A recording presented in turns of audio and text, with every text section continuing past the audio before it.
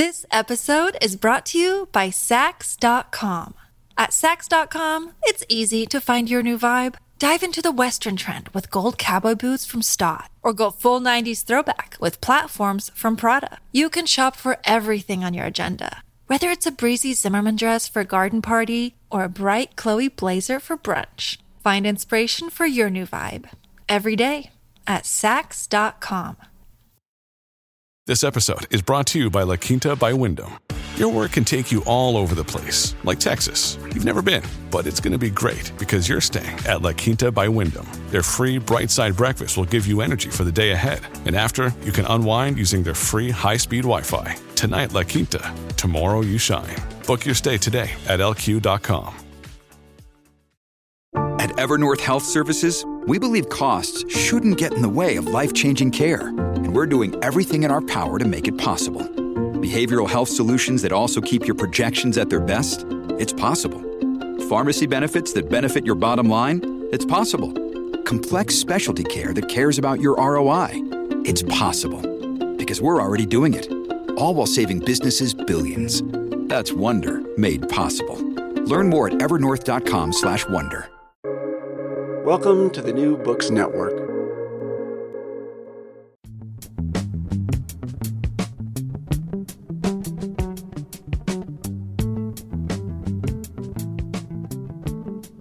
Welcome to the Why We Argue podcast, the Future of Truth edition. These episodes are made possible by the Future of Truth, a project at the University of Connecticut Humanities Institute, generously funded by the University of Connecticut and the Henry Luce Foundation.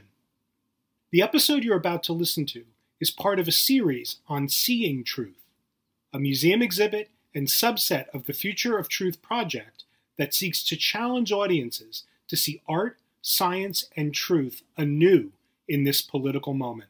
In these episodes, Seeing Truth project leader and art history professor Alexis L. Boylan interviews artists and academics about the relationship between art and science, the role of museums in the production of knowledge, and how we use the visual to make meaning. Hi, everybody. My name is Alexis Boylan. I'm a professor of art history and Africana studies and the director of academic affairs at the University of Connecticut's Humanities Institute, and also the curator of Seeing Truth, the exhibition and project that we will be talking about today and that this programming is associated with. And before I get started, I also just want to thank the Luce Foundation, which makes all things happen relating to Seeing Truth and have generously funded both the exhibition and the programming associated with it. So, Max, I hate doing introductions because they make me nervous and I always get it wrong. And I always feel like I emphasize the wrong things. So would you introduce us to you and to who you are and what you do and any other pieces of information you would like our audiences to know? Sure. My name is Max Liboiron. My pronouns are they, them. I'm originally from Treaty 6 territory in northern Alberta in Canada, which is part of a Métis, Cree Métis, and settler, both family and community. And now I live on the island of Newfoundland in the province of Newfoundland and Labrador, also in Canada, which are homelands of the Beothuk, and the province are the homelands of the Mi'kmaq, the Innu and the Inuit, as well as the Beothuk. I do a lot of things. As it pertains to this conversation, I do professorship. Where I have a lab called CLEAR. As part of that, we do scientific and social, or natural scientific and social scientific work, mostly around plastic pollution research and all of the different anti-colonial methodologies we can bring to that. I am also formerly an artist, professional artist. I was an artist for many years. I have 2 art degrees. So I'm a little bit fluent in some of the visual culture conversations we might have. So I have to ask you, tell us about your art, because that's not where we're going in this conversation. But now I didn't know this about you, and now that's where I want to go, because that's, yeah. So just, you can even just be very like, do you currently make art, or is it sort of? Especially. Okay. It's not a practice that, like, sometimes I'm like, oh, I should do a thing. Oh, it's kind of art. I guess I'll put it on my website, but I'm not a practicing artist in any way. No. Okay. Okay. I have several job hats. I am not also an artist. Too many hats. I mean, and again, I don't mean to argue with your introduction of yourself, but I sort of feel like I think part of what I'm trying to explore is that why do we have these definitions of what an artist is and what a scientist is? And like, that all these sort of definitions are also part of maybe the ways in which we are limiting the ways in which we actually even can see ourselves or each other or all that sort of thing. So yeah, I constantly am actually bristling at the idea of being an artist because I'm not 100% sure I believe in that, just because I think it quarantines creativity in a weird sort of way. But sure, except for I actively and specifically left the capital A art world on very certain terms. And so I find it very useful to say things like, I'm not an artist. Okay. All right. We're going to have an interview maybe all about that later on, because that sounds actually like an amazing dialogue that I would love to have. But I want to get everybody sort of focused on your amazing book. And I told Max before we started that I am like a super fangirl. This book was incredibly, just picked it up at a bookstore and it was transformational. And so partly I want everyone who is listening to this to go out and read this book. But Max, would you talk a little bit about just what Pollution is Colonialism is about? And can you talk to people a little bit about the Civic Laboratory for Environmental Action Research, or CLEAR, and then what that means in terms of being an anti-colonial lab? Yeah. Oh yeah, just a couple of things. Yeah. So the book, Pollution is Colonialism, I consider it a methods text. Other people also consider it's a methods text. Mm-hmm. It talks about how research methods and land relations are the same thing whenever you engage in any, and research here is very broad. It can be art creation, curation, administration, as well as social science, natural science research, etc. Whenever you engage in that, you're engaging in land relations.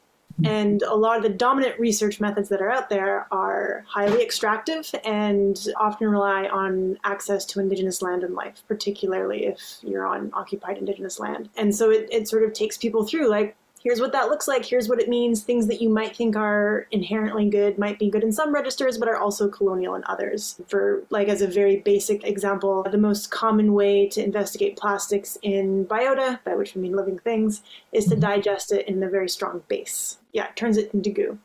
For that, you need to put the toxic goo somewhere when you're done to neutralize it, and that requires land. And so something that seems very benign is assumes access to sort of colonial land relations. Mm-hmm. And so it takes folks through what that means, how it's very hard to spot in everyday research relations. I use a lot of my own research relations to talk about that, including, and then the last chapter is about CLEAR, Civic Laboratory for Environmental Action Research. Just CLEAR, which is my lab where we study plastic pollution, but we also work very hard to do what we call anti-colonial land relations in our research. Some of them are Indigenous, although we don't actually talk about that in the book because that's not for public consumption generally. But to refuse to reproduce colonial land relations and to produce other types of land relations is what we talk about in everything from like how we do statistics to how we gather samples to how we do peer review, how we take out the trash, like every moment of the process. Mm-hmm. So that's the short version. Okay. No, that's brilliant. That's really helpful.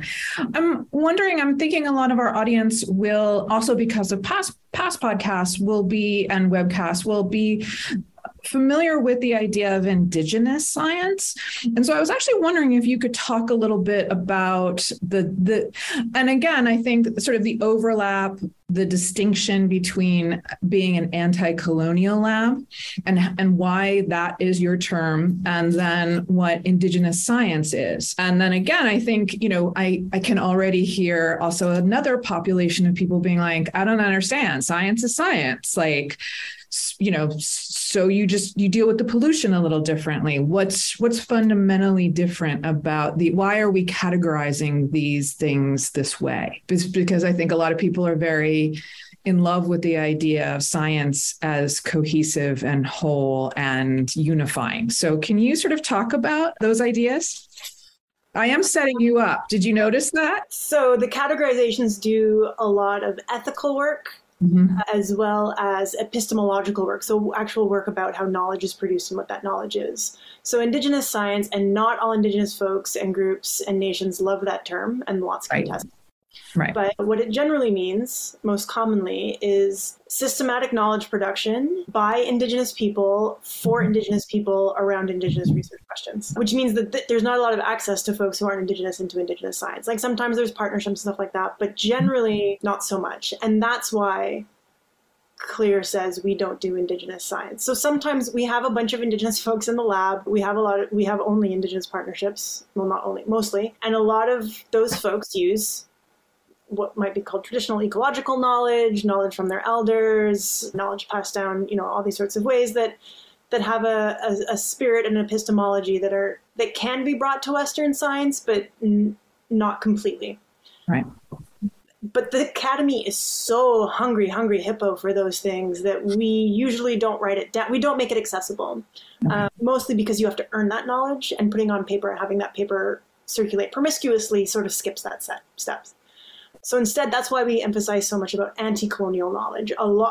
Anyone can get involved in anti-colonial knowledge, including Indigenous folks. And I would say pretty much all Indigenous science is probably also anti-colonial science. Okay. But it's basically thinking about land relations in your science a different way. The vast majority of so first of all, Western science was a huge force behind colonialism, both to prove that it was required to sort of like save the quote unquote savages, but also in order to make it logistic. So like, how do you deal with cholera when you go to these places and like eat your poopy water because you don't know how to deal with water properly in this place, or all these sorts of things? How do you extract botanicals from this place to bring back to the UK botanical gardens? That takes so science is a huge force behind colonialism, and it's not like we've forgotten that. It's also used a lot to subjugate us. So everything from like measuring the size of our heads back in the day to from a social science perspective, talk about the reasons that we don't thrive in Western institutions because of certain shortcomings in our social fabric or something like that.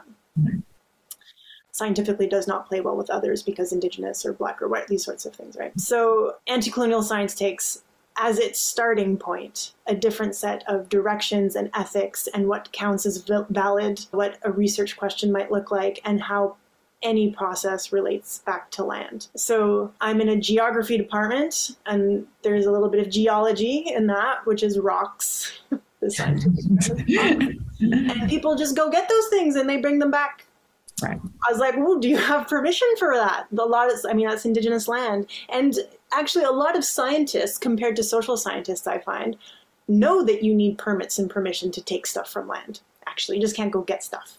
Right. And so there's a smaller hop for some of them understanding that there are in fact land relations. And the hop is being like, actually, they're Indigenous land relations. You have to get permission not only from the Departments of Fisheries and Oceans and the Departments of Lands and Natural Resources and, whatever, but also the Indigenous nations who have a relationship with that rock. I was going to ask, do you find that sort of the more easy translatability of that is because of how successful federal white institutions have been at creating ideas of property and bureaucracies? I mean, it seems like the exact weaponry that is typically used against Indigenous populations, then, this sort of a love of the bureaucracy.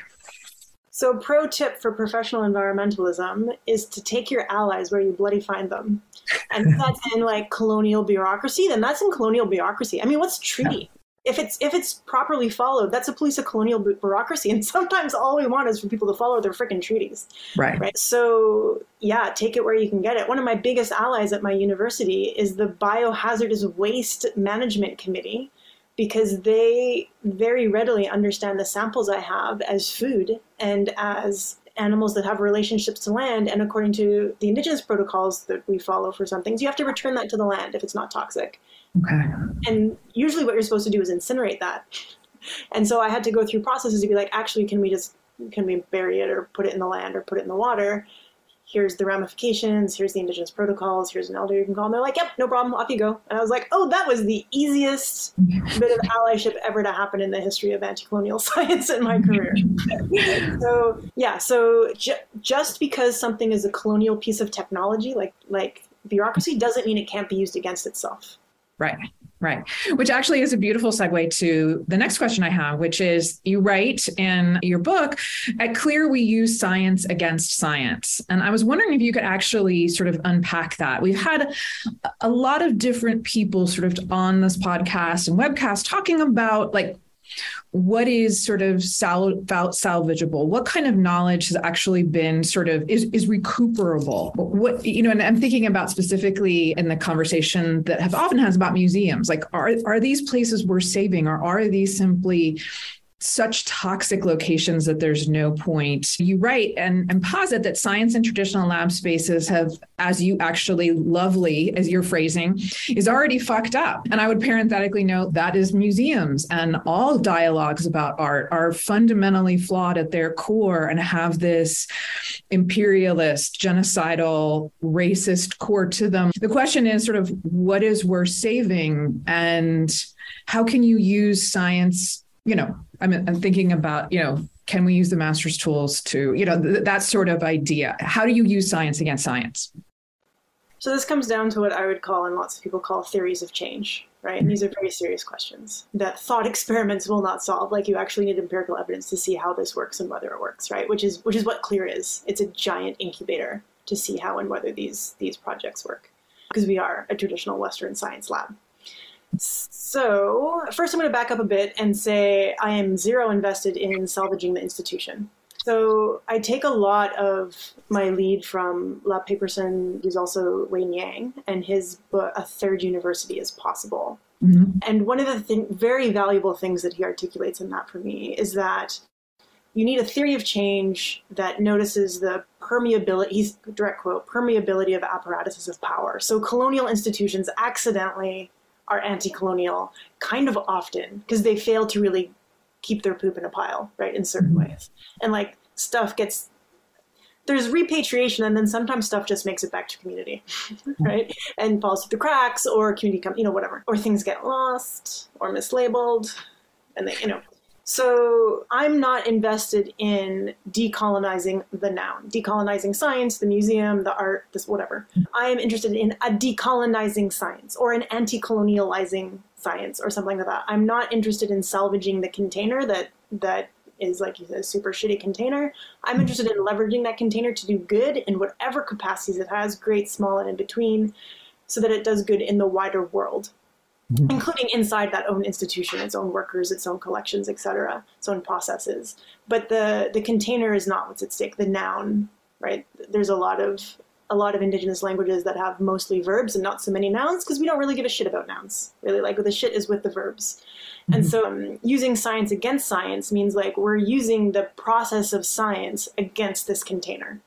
And you can decouple those two things and use Western science in ways that it even kind of, like, it's not like I've got scientific scandals because of how I do science. I'm published in fucking Nature, right? Like, it's not so weird that I'm unrecognizable to science in any way. But my work circulates a little bit differently and is useful a little bit differently, and I have research questions that are a little bit different, and the methods we have are a little bit weird and kind of look old-fashioned, and right, because I'm using the tools that are available to me for goals and processes that they might not be designed for, and I am stealing all the resources of the institution to put it into those efforts, which are better land relations as much as possible.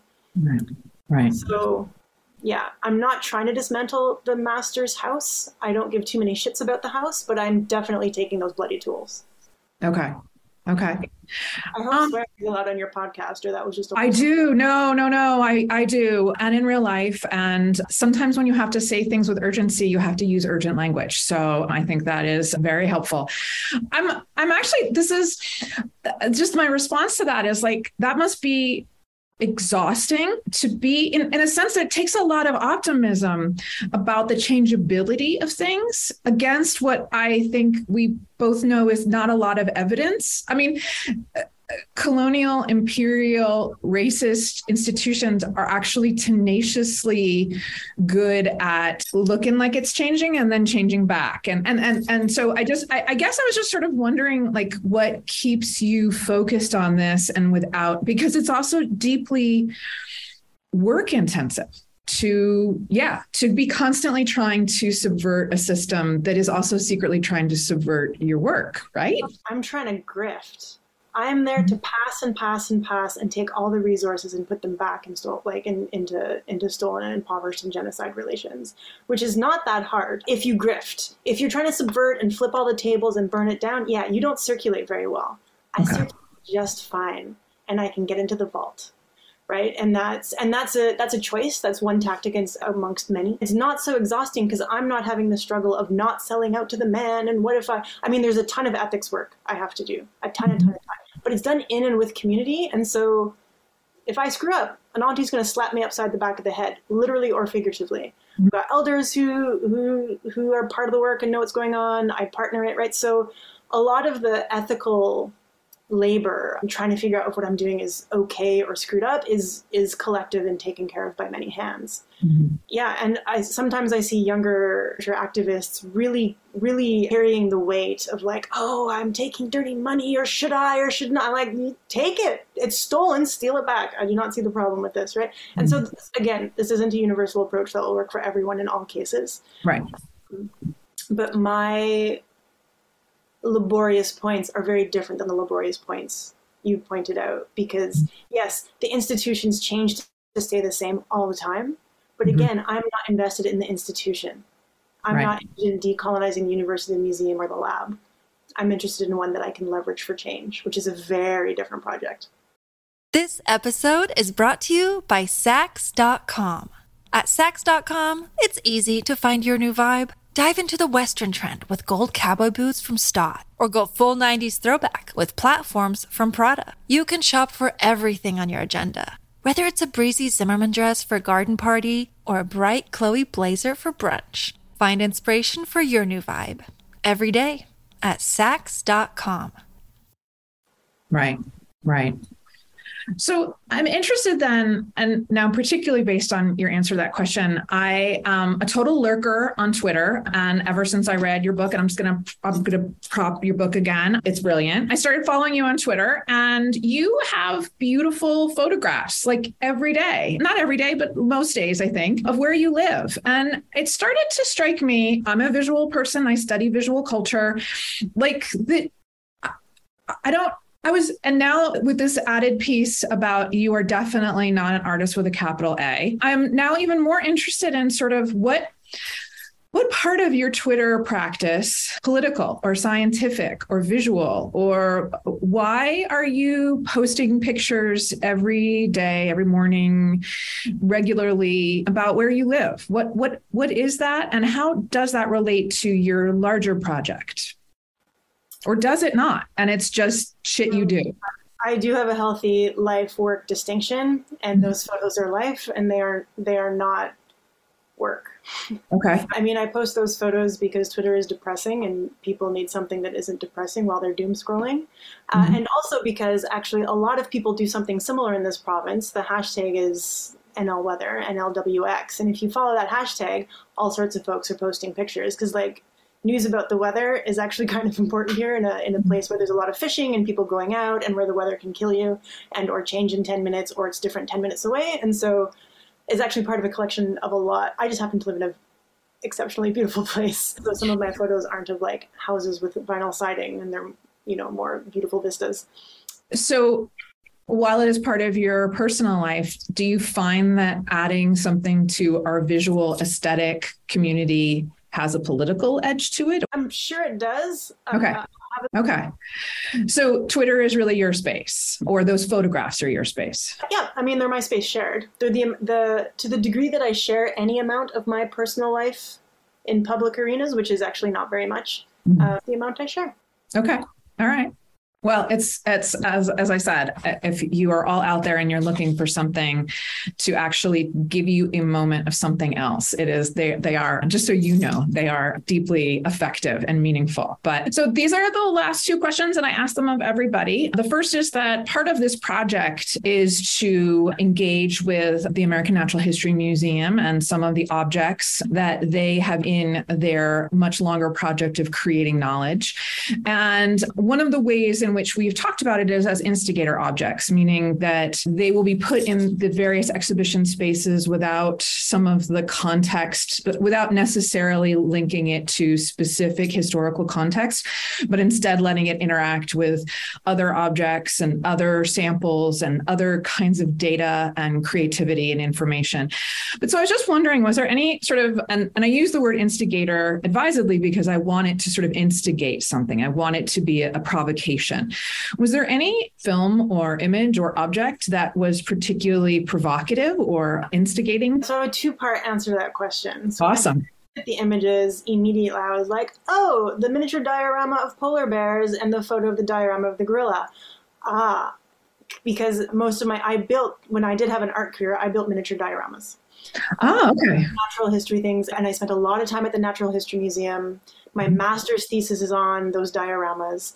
All critiques of colonial land relations and the colonial mastery over nature through the sort of convening with nature through these pretty grotesque diorama situations, right? So like gazing into the glass eyeballs of the gazelle and being one with the stuffed glassy eyeballed gazelle, right? And drawing a lot on like Donna Haraway's piece, Teddy Bear Patriarchy, which I think is some of her best work, talking about the highly gendered and colonial relationships of the weird logic that leads to something like a natural history diorama, which is a very weird and unique genre, if you think about it. And I even once put recorders on me and wandered around the Natural History Museum in New York City and recorded what people were saying and then spliced it into an audio tour. And it was pornographic. Like the fetishization and the squealing and the thing of it wasn't subtle, right? So that's where I used to be, right? And so this is why it's a two-part thing. If you had asked me this 10 years ago, this question, I would have been like, dioramas, critiques of nature, that's where I am. That's what I think about. That's what resonates. This is I have found, again, as what I would call a professional activist, that critique only gets you so far, and then you got to get shit done. And critique is often not so useful for that. It's really great on saying what you shouldn't reproduce, but not what you should produce, which is what I try and do in Pollutionist Colonialism. It's like deal with that problem. Okay, what if you put on a lab coat? What if you are a Natural History Museum staff person? What if you don't get to start from a different spot? Right. And it's like crappy starting spot. And so if I now think about myself now and the sort of work and stuff we do, immediately it's the crampons that I go to. Oh, crampons. I know crampons. I got crampons. I got to fix my crampons. What's up with this photo of the crampons? You click on it, you learn about it, and it's about some dude and where he put his little colonial feet using those crampons. And I'm like, damn, no, what's actually interesting is the crampons, because we have to get shit done and you're going to need crampons for it. Everyone around here where I live, you need crampons or you will not get up the hill to do your chores in the morning or to get to your car and you'll break your ankles, right? All this sort of stuff. So that's what the disjuncture between why I think crampons are important to the kind of project that of anti-colonial science, research, art making, etc., versus the flavor text, the panel text that talks about dude, who I am disrespectfully not remembering his name, Ellsworth. I don't care about Ellsworth. I care about crampons because they help you get the shit done. Because this is all about chores. Right? It's all about chores in place. And around here, that means crampons.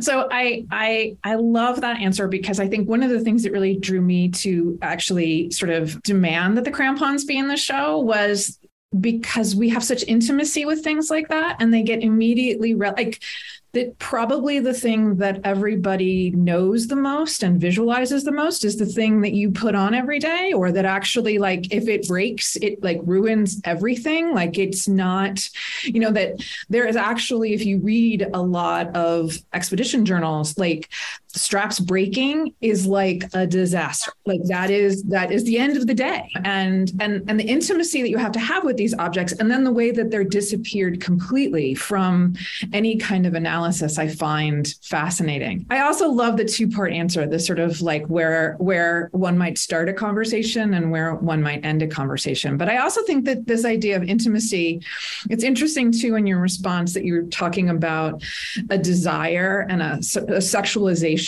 of dioramas. And then I think the intimacy of the crampons.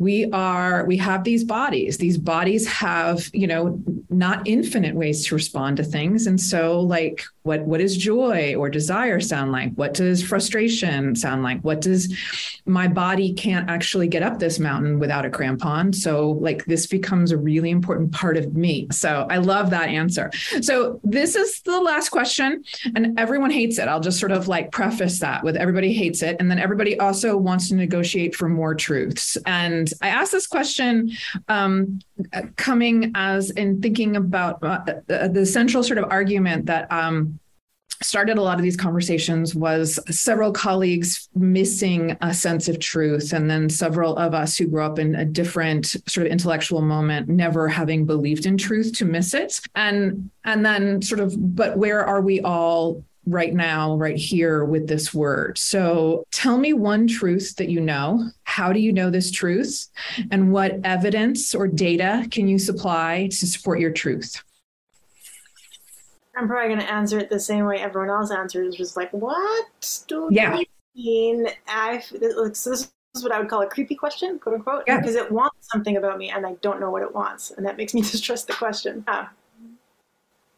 Do you want to give me more information? No, I certainly do not. No, that's the thing, is that it's a little bit about a kind of like, what do you want? Do you ever think about truth as part of your anchoring motivation or stability? Or is truth a topic or an idea that doesn't really matter to you very much? I guess that's the only clarification I will give, because partially it's a question that wants something, but not me. I actually just am interested. I am fundamentally interested in what people say to this. And you would be probably not at all surprised that the answers are, everybody wants to say more than one. And then once they can't, then they turn on the question. And then, but I want nothing. The question wants nothing. It's just words that I say. So maybe surprisingly, as a scientist, truth doesn't actually figure into our work very much. Mm-hmm. Knowledge does, but not truth. It's not a category that has a weight to it. It's not useful. It doesn't have a methodology behind it. It's different than validity. It's different than evidence. It's different than knowledge production. It's different than the stuff we engage in. So it's not actually a word that gets used in any of our work or really has a lot of salience. Okay. Yeah. Brilliant. That's the perfect answer that I was looking for that I didn't even know. So, Pardon? I said, so you do want something out of it. No, I just want, I want to hear what everybody, I want to hear what people say, because I think that, again, it varies. It's a question that all of us we're very wary of for exactly the reasons that you say. Like, there's also a hesitation or there's no hesitation. Several people have answered it and been like, this is the truth. This is what I know. So it's not surprising that I am a person and have been very interested all along in sort of where does this word fall in any of our minds or our intellectual journeys. And then some people answer it in a very personal way, again, so that's, so brilliant. Thank you so much for your time. Pollution is Colonialism. I feel a little Vanna White-ish by standing here and showing off your book, but the book is brilliant and your work is fantastic. And thank you very much for your time. My pleasure. I'll also add the first chapter is free online at Duke Press, and my Twitter has a 30% off Duke coupon if you want to get it on the cheaps, and then Duke always has 50% off sales twice a year, so you can get it for $12 American, free shipping. Amazing. So there's truly no reason why we all should not be reading this book several times. It's also really it is a very readable and engaging book. So yeah, I've embarrassed you enough. We'll stop. Thank you. It was really nice talking with you. My pleasure. Thank you. You've been listening to a special Seeing Truth episode of the Why We Argue podcast, Future of Truth edition. Many thanks to Toby Napolitano at the University of California, Merced, who handles our sound. And thanks to our sponsors, the University of Connecticut Humanities Institute, the Henry Luce Foundation, and Vanderbilt University. The Why We Argue podcast is a proud member of the New Books Network.